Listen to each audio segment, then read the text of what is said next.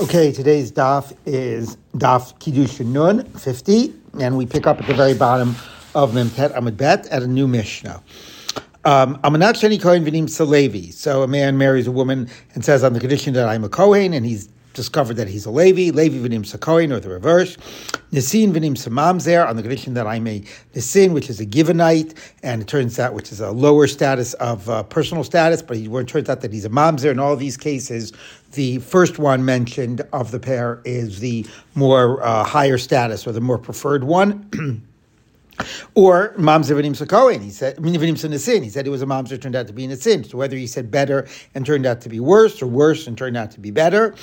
Ben Ir V'nim Ben Krach, if he said he lived in a town and it turned out that he lived in a city, or Ben Krach V'nim Ben Ir, or a city and turned out he lived in a town. Now, because as you'll notice, the better one is mentioned first, the presumption of the Mishnah is that it's better off living in a town than in the city. And if you look at Rashi says, Ben Ir V'nim Ben Krach, Yeshivat krachim kasha. It's difficult living in a city. There's a lot of markets. It's a noisy place. The rents are expensive. Costs are high. It's very crowded. Of course, exactly those things is why some people think it's better to live in a city than in a town. So that's interesting what it is implicitly reflecting about the attitude of the Mishnah. Okay. On the condition that my house is close to the bathhouse, right? That's nice to have those, easily accessible, those amenities. And it winds up that it's actually distant, so it's worse than promised. Or rachok v'nim sakarov, that it's distant and it turns out that it's close. On the condition that I have a daughter or a maidservant who is, will read this, the simple pshat, which is an adult, somebody who can help out around the house. Although if you remember earlier, the Gemara had a different reading of that. The ein lo, and it turns out he doesn't. Amanat she'ein lo v'yesho, he says, I don't have them, and it turns out he does have them. She'ein lo banim, on the condition I don't have sons, that is a preferable status, because that means that there will not be specifically sons here, because there won't be other people competing for the inheritance with the children of this woman. The turns out he does have, where he says on Kiddushin that I have, and it turns out he doesn't, so that becomes better than promised. And none of those does it work. It's actually quite fascinating that the Mishnah doesn't even end by saying Eina Mikudeshet. That's somehow presumed, because that was the ruling of the previous Mishnah. So again, you'll remember in the previous Mishnah there was a debate that Rabbi Shimon said that if it turned out better than promised, that it would work, that somehow it's assumed to be that the person would be okay if it was better, even though it was explicitly said almanas.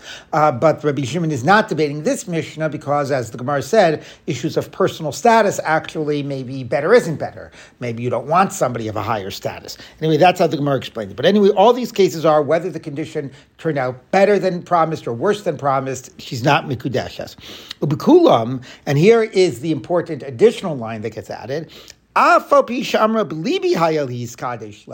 Even if she says, I was already planning to marry the guy, even with, I don't care, Kohen, Levi, I love him, it didn't matter. He said that, but I didn't care about that. She's still not married. Once you make something on the condition of X, that becomes the legally binding framing of the marriage. And v'chein hi shehitaso. And the same way he or she is deceiving her, the same would be true if she would deceive him, make something on the condition, and the condition would not wind up to be true. Again, it's worth noting that the Mishnah speaks about to deceive, but really it's not about the deception per se, the Gemara never makes it about the deception. It's really that something was made on the condition of something, and the condition did not turn out to be true. So the primary new idea of the Mishnah is, even if she says, I didn't care about that, it doesn't matter. What's legally binding is what is said, and that leads to an extremely important principle, articulation of a principle, which comes right at this Gemara. This Gemara is going to be the core discussion of the principle of Dvarim Shebelev Einam Dvarim, that things that are in the heart are not legally binding. Things have to be said in order to have meaning within the legal system, and that is a huge principle throughout Shas, and this is the Gemara that discusses it. So let's take a look at the Gemara. Who gavra dezavin linichsei adaita l'meisak l'eretz Yisrael? A person sold off his property. Rashi emphasizes it's his, his home, and his plan was to make aliyah, but he never said anything to anybody. Okay, ubi idna dezavin lo amar lo midi. When he sold it, he didn't say, "I'm doing it because I'm planning on making aliyah." Amar Rava, and presumably then it didn't work out, and he didn't wind up going to Eretz Yisrael, and now he's homeless. So can he reverse the sale? So Amar Rava, says Rava, Havidvarim Shabalev. The idea that it was on that condition, that was the reason why, and somehow he only sold it because he was assuming he was going to be able to make aliyah. That's all just mad things in his heart. There are things that are unarticulated. Vidvarim Shabalev Einim Dvarim. Things that are unarticulated have no halachic weight and meaning. All right, now. Where does Rava get this idea? Obviously, one possibility is our Mishnah, which is why we're having that discussion now. But we're going to see about the different possibilities and which ones really are, most strongly prove Rava's principle. From what we taught, top of Nun Amud Aleph, Yakrivo so. The pasuk says in the beginning of Vayikra that if a person, makes a imolah korbanon mina bakar, if a person, brings his korban and ola, it says Yakrivo so, he should bring it. And that's seen as an extra phrase, okay? Because it already says Zachar tamim yakrivenu. So I didn't say Yakrivo so, he should bring it. Melamed shekofino so. You force him, yakrivoso, you make him bring a korban if he took a neder. Yachobal karcho, maybe even if he resists, right? So Talmud Lomar, lirtzono. It says it should be for his, lirtzono. It should be, for his, on his account, on his behalf. But the way it's reading it here is a literal lirtzono. He has to desire it. Now, how can you have both of those? He has to want it, and you force him to do it. Ha-ketzad, how do you put those together?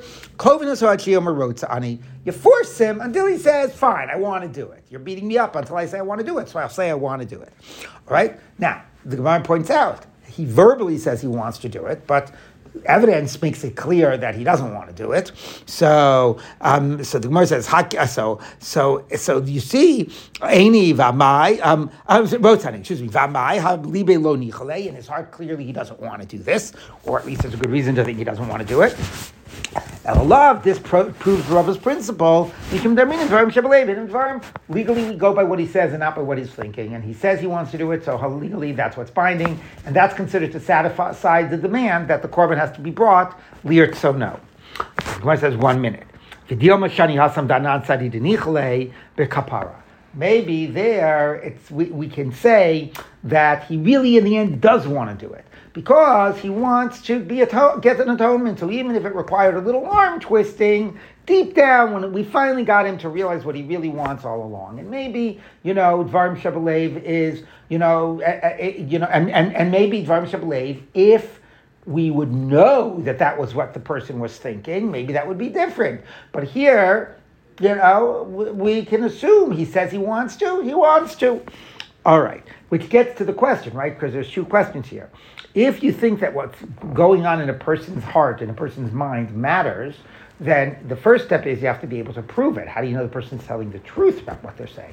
But the principle of Dvarim Shabalev Einam Dvarim is not just saying we don't know that that's really what the person was thinking. It's saying even if somehow we find out it's what the person was thinking, it doesn't matter. It's not legally binding. Okay, so here the Gemara says, how do you know? Maybe deep down he really does want to, and that's why it works, and not because we discount what he really is thinking. All right, so the Gemara says, Elami Seifa, fine, the end of this Mishnah. The same is true when it comes to a get, and freeing a slave.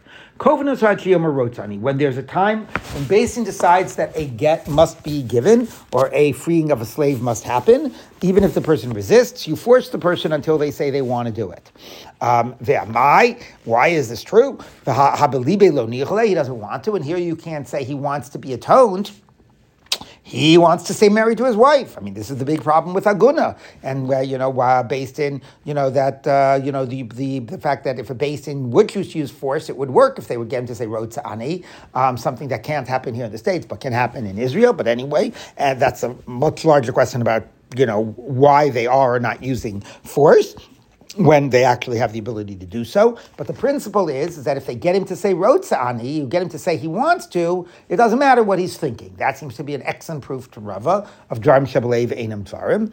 V'amai habelibi lo nichale, elav mishum darmina Dvarim Shebelev Einam Dvarim. It must be because Dvarim Shebelev Einam Dvarim.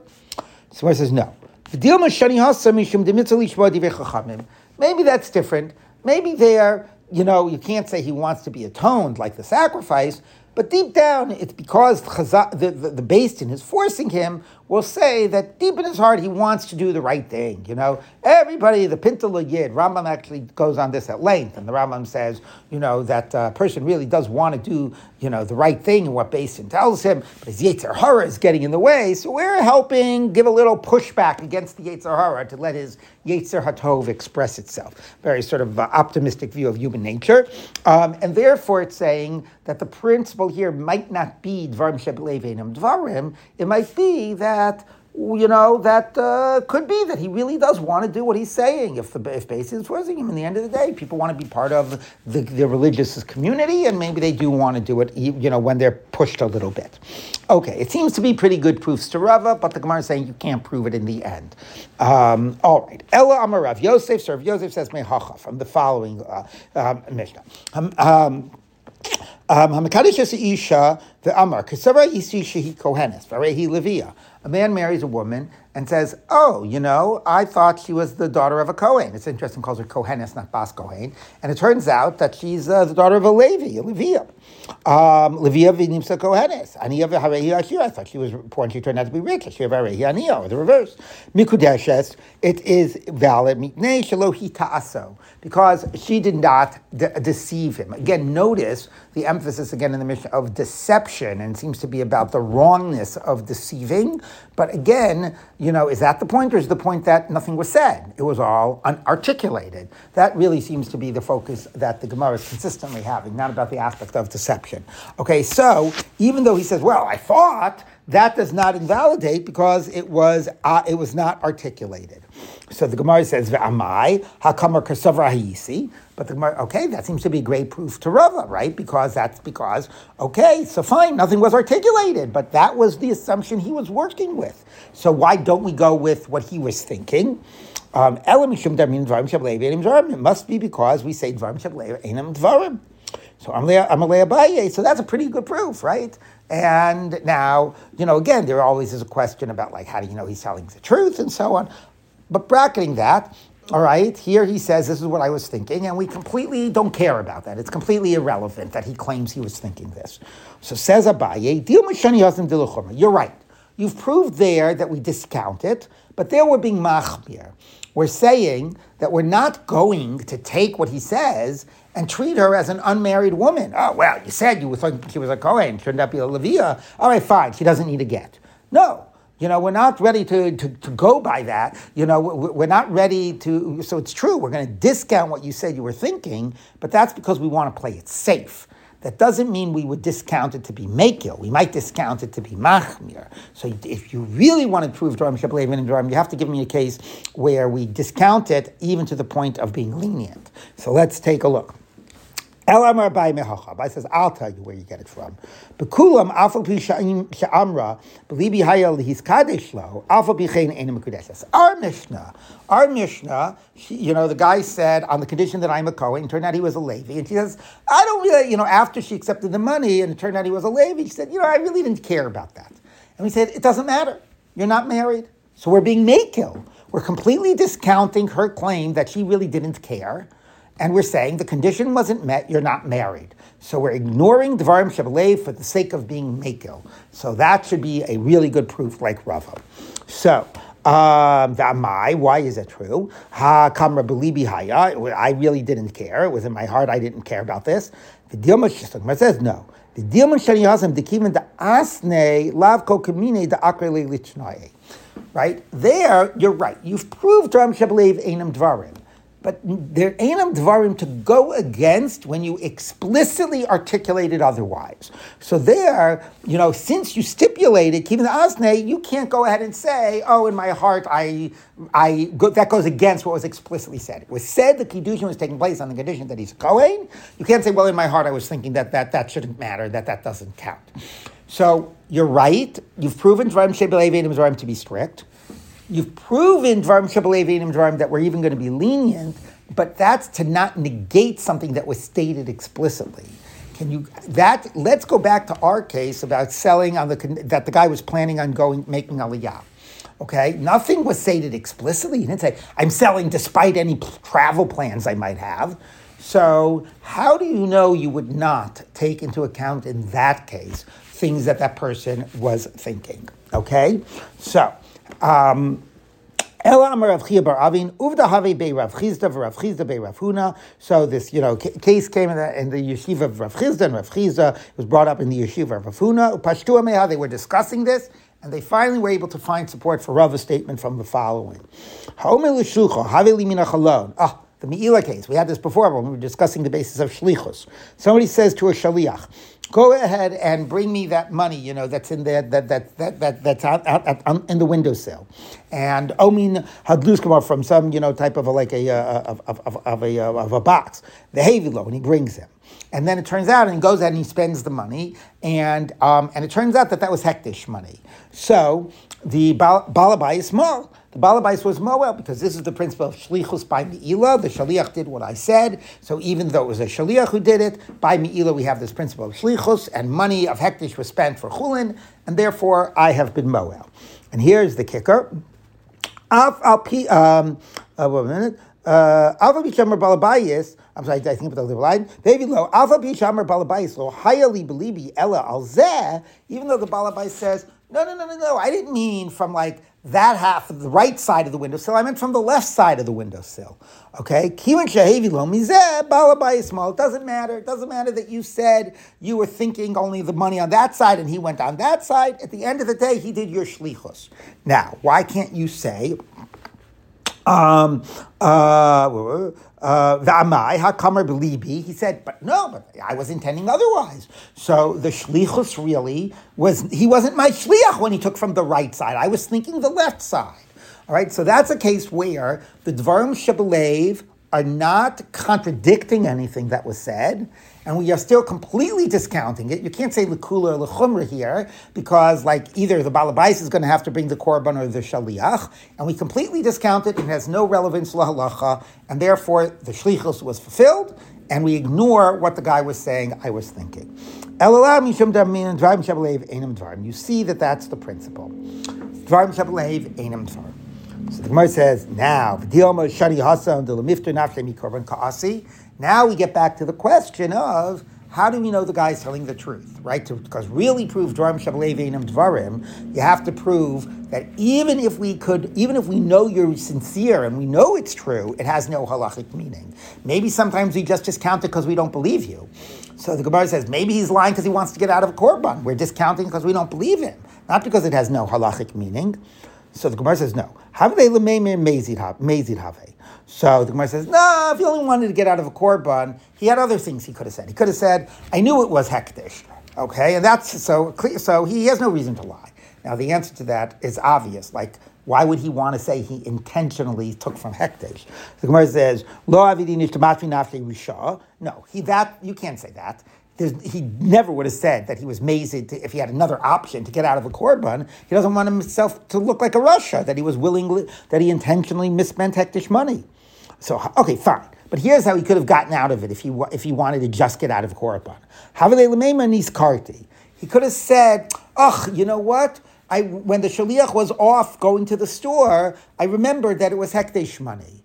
And that would have been enough to get him off of the hook. And he would have been totally, faultless. I forgot at the time when I told the shliach to spend the money. Then he was off the store. Before the era of cell phones, I remembered. I had no way of recalling him. So that could have gotten him off of a korban.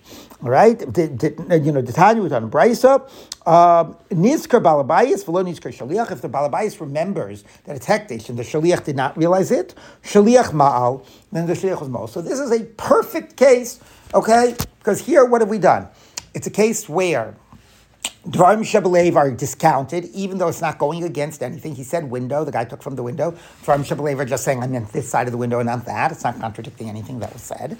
It's not about kula or chumrah. It's a question about, one person has to bring a korban. And we're discounting it even if we believe he's sincere. Because if all he was trying to do was get out of a korban, he had other things he could have said. So even if we are totally prepared to believe that he is sincere, it has no halachic meaning. Dvarim Shebelev einam dvarim. So that is a really important halachic principle. Now, the problem with this is that there are a lot of exceptions. There are times when we say Dvarim Shebelev are dvarim. So what are some of those exceptions? One is something that is called Dvarim Shebelev kol adam. It's like, even if it's not articulated, it's just self-evident based on the circumstances, okay? That opens up a whole can of worms, but, that would be a type of a thing. So if the guy never, let's say, never said, I'm selling this because I'm planning on going to Aliyah, but he's I don't know, he's like on the phone to his, well, maybe that's already speaking and saying things. But anyway, through his activities, it's clear, or through the context, it's clear, that's like a category called Dvarim Shebelev kol adam. Okay, that's self-evident. Other times, when you also deal with issues about, like, if somebody is being forced, like the earlier cases about, where we're twisting his arm, is somebody operating under clear sense of being compelled? Does that then give weight to Dvarim Shebelev? The Gemara before seemed to be not, but there's some discussion that it does. How about when somebody is, a whole principle in the beginning of Nedarim called Yadayim, where a person, says an elliptical statement. He doesn't finish it. A Nazir is walking in front of it and he says, I will be, and we understand him to mean, I will be a Nazir. So that's when it's not like he made a full sentence and now we're trying to modify it based on something he's thinking. We're using context clues and what he must be thinking and so on to finish his sentence for him. So there's a lot of these types of cases about Dvarim Shebelev, where we are willing to consider it, but certainly if it's something that is not being compelled and there's no obvious evidence and he's just saying, well, this is what I was thinking, then even if we believe him, you can't use what you're saying you're thinking and nobody had access to go ahead, and that halachically cannot be meaningful. So that's the basic principle of Dvarim Shebelev einam dvarim. I should say that there are a very important position that emerges from Rambam, and Tosfos Rid also says, which is that this is particularly true in two-sided exchanges, meaning, right, like where there's another side. There's a seller and a buyer. A man is marrying a woman. There's, what were other the cases? I guess the case of a shaliach, where you're making somebody an agent and they're going to be responsible for what you do and so on. But things that are more one-sided, like specifically, this comes out from Rambam, if giving a gift and giving a get, the other side, is against a woman's will. So, and giving a gift, okay, somebody has to accept it, but still other people can accept it for them. It's not so much a transaction. In those cases, we're more willing, at least according to Rambam and Tosfos Rid, to look at Dvarim Shebelev, because maybe one of the reasons we discount Dvarim Shebelev is a basic issue about fairness, right? How can it be fair to the other side if we have to start worrying about what you're thinking and not articulating? So legally, we have to completely just rule that out. But maybe things that are more all about one side doing it, maybe there's sort of more of a preparedness to consider that. All right, so those are anyway various factors. As I said, others look at cases not a question about one-sided or two-sided, but just how much is it sort of, self-evident from the circumstances. All right, now the Gemara continues. Let's take a look. Where are we? Okay. A man sold his property on the condition to go to Eretz Yisrael, just like the previous one, except here, although the Gemara doesn't say it, the point is, the Gemara before said he didn't say anything. Here, the assumption is that he did say. He said, I'm planning on going to Eretz Yisrael. Okay? So, Salik. So, he went up, he tried to make Aliyah. V'lo, Isa Isdar, he couldn't find a place to live, he couldn't find a good job, tried to make Aliyah, didn't make it work, came back. V'lo Isdar lei. So, what's the story? Was the condition met? He said, on the condition that I'm going to make, or I'm planning on making aliyah, and that's why I'm selling it. So he did. Or he didn't say I'm planning to make it. I'm planning to go to Israel. So he went to Israel, but he didn't wind up settling there. So what did he mean? So Amar Rava called the salik adaita lemeiderhu. Since he said he was doing it because he was planning on going to Israel, he meant planning on going and settling in Israel. V'halo ister, and he didn't manage to find a place to live, so the condition wasn't met. The intent wasn't satisfied, and therefore the sale goes back. Velo isterle. Igadami, some say adaita lemeisak v'asalik. The opposite answer Rava gave. He said he was going to go, and he went, and then he came back, but it doesn't matter. He went. Okay, lay. Okay, so two ways of interpreting what his intent was and whether the condition was satisfied. Another case, guy sold his property, planned to go up to Eretz Yisrael. In the end, he changed his mind. He didn't go. So does he have a right to reverse the sale? So Amar Ravashi said, Ravashi, buy Salik. Who's stopping him? Go.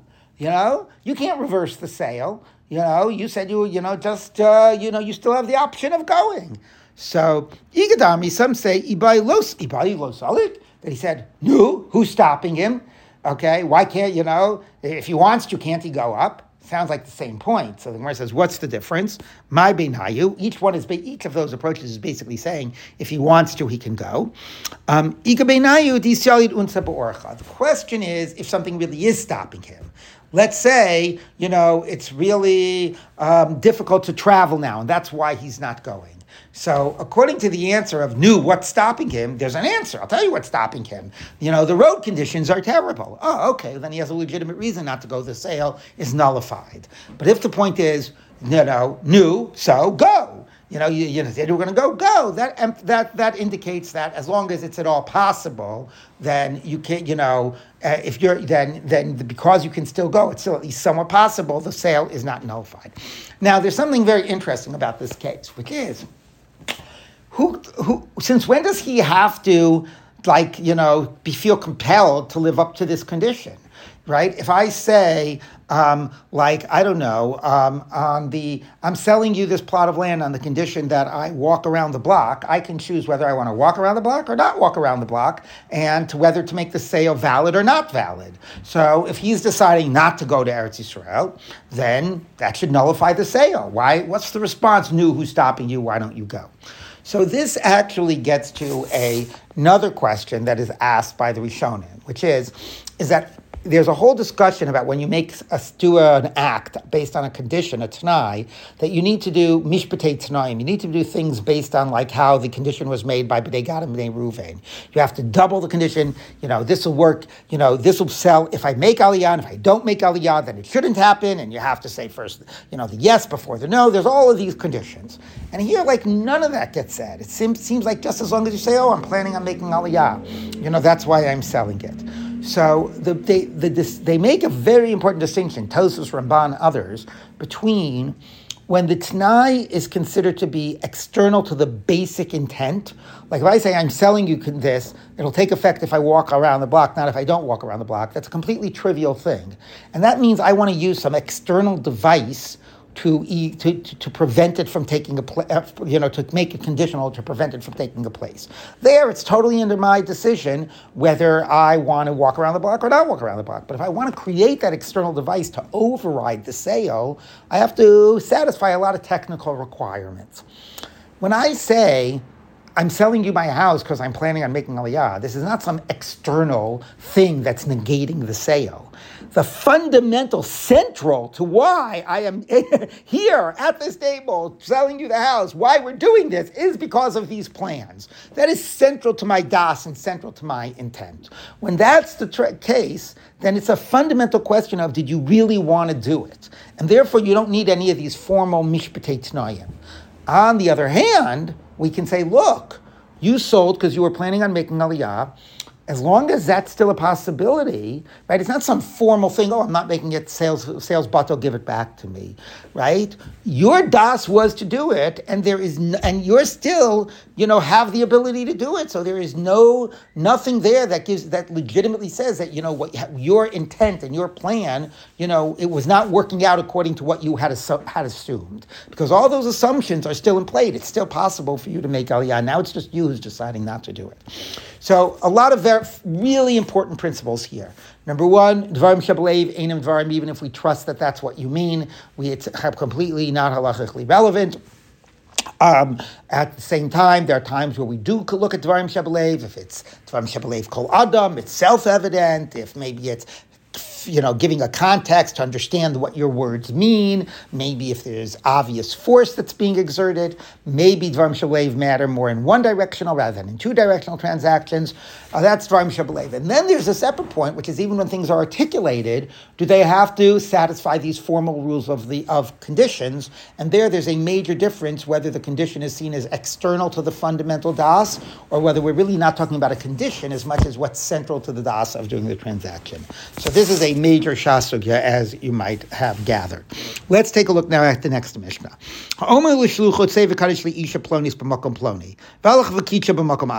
So this you will remember, we discussed this, Mara Makam Hulo, a man who says to his shaliach, go and marry me this woman in a certain place, and he went and finds her in a different place. She's not married because the shlichus was only for that place. That's a principle of makpid, not a principle of Mara Makam. There's a Tana who argues by this about get, doesn't appear here by Kiddushin. This, our Mishnah assumes, if you say it, the shlichus only works in that place. Now, if he doesn't say, go marry her in that place, he says, go marry that woman, here's where you'll find her, she's in such and such a place, and then it winds up she's somewhere else. It does work, because that was not articulated in the context of the act of which he is being empowered and which he's being made an agent. There, it's clearly a Mara Makom in that scenario. Okay, we taught similarly by a get. Somebody says, give this get to my wife in such a place, and she winds up being in a different place. Puzzle, it's invalid. By the way, she's in such and such a place, and given in a different place, kasher, it's good. Okay, and again, that's, by the way, where the Tana disagrees. There's a Tana who disagrees and says, no, even in the first case, he's just Mara Makom. But this assumes, no, if it's said as part of the shlichus, it is a technical part of the shlichus. V'tzricha. And Mishnah has to teach you this both by get and by Kiddushin. If it's said by Kiddushin, like go marry her for me in this place, still a korva ka'asi, he's trying to bring her close, he's trying to marry her. So he's makpid. We can assume when he says in that place, he means that really cares that it's in that place. Because in that place, people, if you go to this section of town or whatever it is, people there know me and they'll say nice things about me. Certainly they won't say bad things about me. It'll be a good place to marry her on my behalf. But if you go in a different place, suddenly you'll find people that hate me, and they'll say all nasty things about me, and she'll say no. So I really want you to be careful that you're marrying her in a place where nobody comes and tries to, stare the shidduch, as they say. Now but I would have thought that maybe when it comes to a get, you're chokakasi, that the guy's trying to like push her away.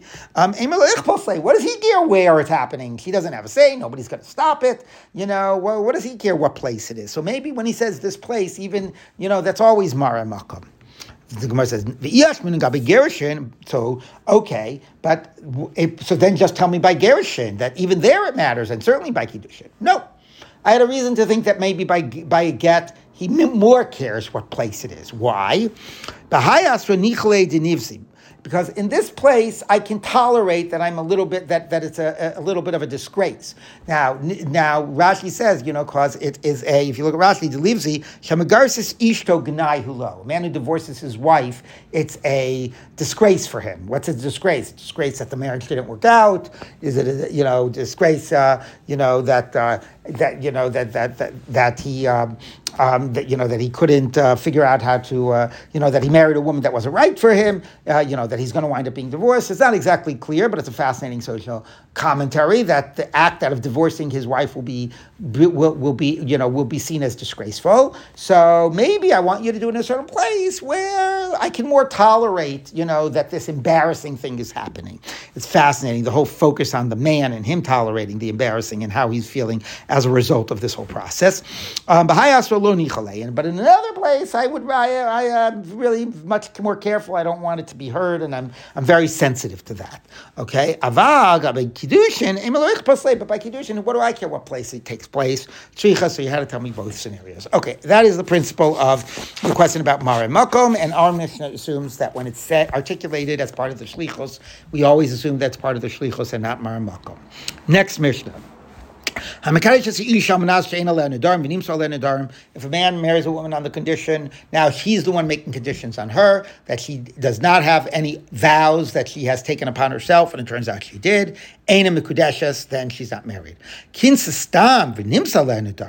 If he married her, and then it turns out that she has nidarim, now this means, by the way, even if, he made the t'nai, on the condition you don't have nidarim. It was not found out at the time of Kiddushin. Then they had the nisuin, and they had sex, and they got married, and they took it to the next stage, and they fully were living together. And then it turns out that the nidarim are found. In that case, teitzei shelo b'ksuva, because it was against the condition he stipulated, she can be divorced without a ksuva. But she's still so she doesn't get alimony as it would be, but she still needs a get. Why does she still need a get? Because this is based on the principle of the concern of that we assume that a man does not want it to be that his act of sex winds up being not in the context of marriage. So even though he made a t'nai, there's an assumption that, or at least we recognize that it's possible that when they actually then had the nisuin and started living together and had sex and so on, he basically felt like he was mevatel the t'nai. So because of that possibility, we assume that now they are really considered to be mikudeshes, okay, and still a get is needed, but divorce without a ksuva. This, by the way, raises the whole issue, nowadays of one of the solutions of the aguna is to make a t'nai b'kiddushin, to make a t'nai in the kiddushin that if it turns out they're separated and they don't get a get, etc., retroactively they were never married, do we say that once they started living together, that automatically constitutes a bittul of the t'nai? Or is there a way that you could be explicit and say, even if we start marrying, living together, the t'nai is not going to be batel? Okay, so anyway, that's what we have here. Similarly, he says on the condition that there's no physical blemishes, and then it turns out that there were before the nisuin, the marriage is void. If they had the nisuin and then saw these blemishes, teitzei shelo b'ksuva, she still needs a get, but she doesn't get her ksuva. And then it says, all the blemishes that invalidate kohanim, invalidate women, which is quite a fascinating statement because sometimes the mumim, when presumably he says on the condition there are no mumim. Anyway, more about this later. Let's take a look at the Gemara. Does not deal with that line at all, just deals very quickly with the first part of the Mishnah. But the exact same Mishnah appears in Ksuvos, because this Mishnah both talks about the fact that the Kiddushin is no good, and that after the Nisuin, she's divorced without a Ksuva. So it has relevance for Ksuva and relevance for Kiddushin. So the Gemara says, Hacha Kiddushin itzrichle. So here, the part of the Mishnah that was relevant was the Kiddushin part, that negates the Kiddushin. Tana Ksuva Sata Kiddushin. Once we're teaching the Kiddushin part, we teach what happens if they went through with the marriage and had the Nisuin, and then the relevance for Ksuva. In Ksuva, we wanted to talk about the relevance for Ksuva. Tana Kiddushin, not Ksuva, so the first half was schlepped along to get to the second half. Okay. If a man marries two women with a pruta, or one woman with less than a pruta, so obviously none of this works. Even if he sent savlanos were traditional gifts that would be sent from the chassan to the bride's family after the kiddushin. Okay, so now the question is: are we concerned that these savlanos effect Kiddushin, because the Kiddushin itself didn't effect it.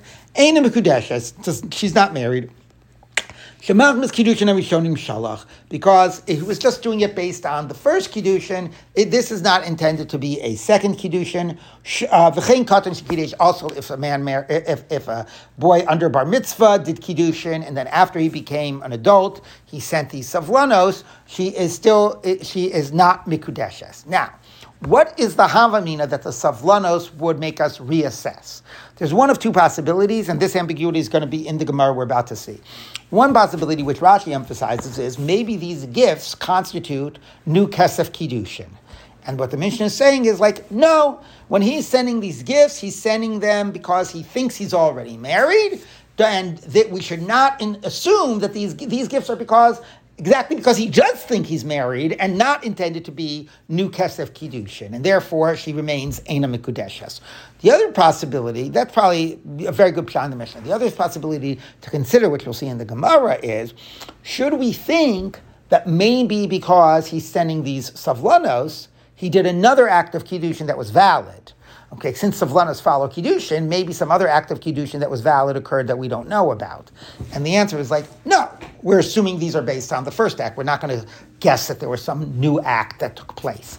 Okay, so the savlanos are not considered to be evidence of some new act of kiddushin, and they're not new money of kiddushin because it's all based on his first invalid kiddushin. Okay, so now the Gemara says like this: V'tzricha, you need both cases or all three cases, about two women with a pruta, a woman with less than a pruta, and a katan.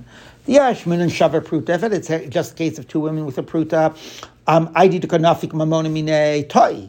Since in the end he's giving a full pruta, he might think that even though it's only a half pruta per woman, he might think it actually did work. Okay, and since he thinks that it did work, clearly the savlanos are not new kiddushin. When he gives a woman less than a pruta, I might think, presumably he knows that that's not valid kiddushin. It was less than a pruta. And when he's sending these savlanos, he is sending them that they should be a new kiddushin, because he obviously knew that his earlier one wasn't good. But we don't say that. Even in that case, we don't say that. Yes, munun hanitarti. If it had just said these two, the pruta between two women are less than a pruta. Hanitarti. Mishum debain pruta lepachas mishpei pruta lokim luli inchi. Because, in one case you gave a full pruta. In the other case, if it was actual cash, presumably you would know. But if it was an object that was worth a little less than a pruta, maybe he didn't really know. So in all those cases, he assumed it was good, and the savlanos is not going to be new kiddushin. But a katan shakidesh. But if he was a minor, hakol yodim ken kiddushin katan klum. Everybody knows that's not valid. So in that case, at least, we should assume that the savlanos were meant as a new kiddushin. Maybe in that case, we should assume that it's new kiddushin. Kamash Malon, that we don't say that we're not concerned with that without any evidence. We just say it's all in the context of the earlier Kiddushins. Not everybody knows the halacha. There's no evidence that this is any Kiddushin. There's no evidence that another Kiddushin took place. So it's nothing to worry about. That's what our Mishnah says. Fine. Now we're going to see a debate of Amoraim, whether you do worry about savlanos. Let's take a look. Itma. Rav Huna Amar Choshishim l'savlanos. When somebody says savlanos, we are concerned of Kiddushin. V'chein Amar Rabba Choshim l'savlanos. We are concerned with it. Now, here's a major debate of Rishonim, what I mentioned before. Does this mean when we see that somebody sent savlanos to a woman, like a woman's family, that means that we're concerned he intends it to be kesef kiddushin?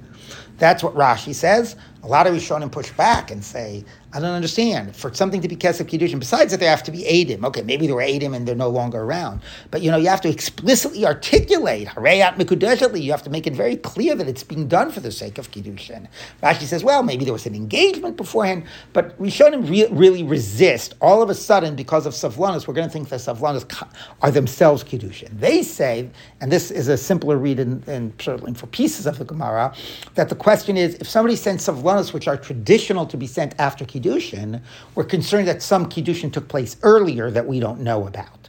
Okay? So, Rav Huna and Rabba both say, if there's savlanos, we'll go with that read. If we see savlanos being sent, we're concerned that some Kiddushin took place earlier. Amar Rabba, umusvina nashmaisin. I asked on my own position, this is my position, I am concerned about Kiddushin. What do I do with our Mishnah?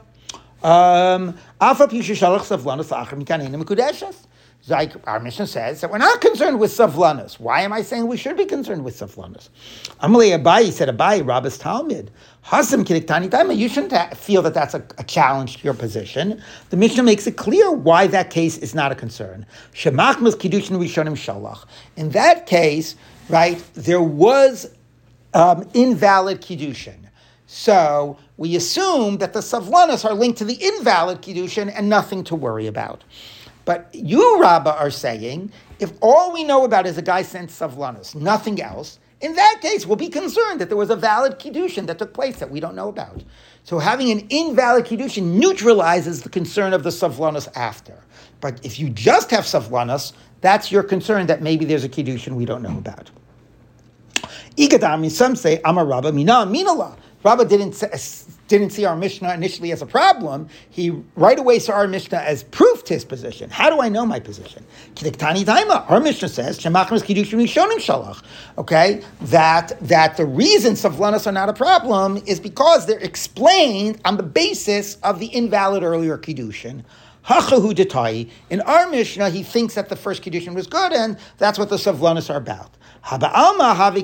Normally, though, if savlanus are being sent, we would assume that there is some kiddushin that that came before them. Again, Rashi would say that we assume that they were given for the sake of kiddushin, but we'll go with the other read. Okay, so when I see savlanus being sent, if I don't know about anything that preceded, I'm going to be concerned that there was some kiddushin.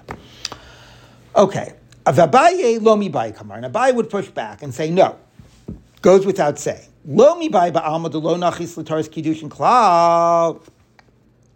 It goes without saying that in a normal case, that somebody just sent savlanus and you don't even hear of any possibility of kiddushin. There's nothing to be concerned about. Maybe he decided to send savlanus before. He was trying to woo the woman or something. We'll see later that in some places they send savlanus before. So if there's no mention of kiddushin, of course we're not concerned. Our Mishnah is telling you, even when there was a kiddushin that took place beforehand, and then you might think that you see he's trying to do kiddushin, and then there was savlanus, maybe that makes you concerned that he fixed his problem and did a good kiddushin afterwards. Emahavi kiddushin, maybe it would be good. Kamash Milan, that we're not concerned. Okay, so you have this debate. When somebody sends savlanus without anything preceding or without us knowing that anything preceding, are we concerned that kiddushin came before? My Have Allah, what was the conclusion of all of this? Amar Rav Papa, ba'asr de mikatli v'hada misavli. Now there's major debates of the Rishonim about what the girsa is here. We're just going to read what the girsa we have. In a place where kiddushin comes first and afterwards savlanus are sent, and then we see savlanus being sent, chashinan, we're afraid some kiddushin must have taken place and maybe that we don't know about. Misavli v'hada mikatli, if it's a place where they send the savlanus before the kiddushin, lo chashinan, obviously there's nothing to be concerned about. Now, the Gemara unpacks this. Mekatli v'hadim savli pshita. If they do if kiddushin comes before savlanus and we saw savlanus, obviously we've got to be concerned that some kiddushin took place. Lo tzricha, you need it for the case deruba mekatli v'hadim misavli. It's true, most people do kiddushin before savlanus, so that explains why you're concerned. Umiyuta misavli v'hadim mekatli, and some do savlanus first. I might think let's be concerned for the minority. Now, nechush doesn't means like, let's hear nechush with our girsa means less concerned to be machmir, but let's assume this person fits into the minority. I mean, it makes a lot of sense. Even if only 20% sent savlanus first, this person sent savlanus, we don't know of any kiddushin. All of a sudden, we should be concerned that there was kiddushin if we don't know about it. There's a known 20% of the population that sends savlanus before kiddushin. So I might have thought, let's say he's part of that population. So, kamash malan, that we don't say that.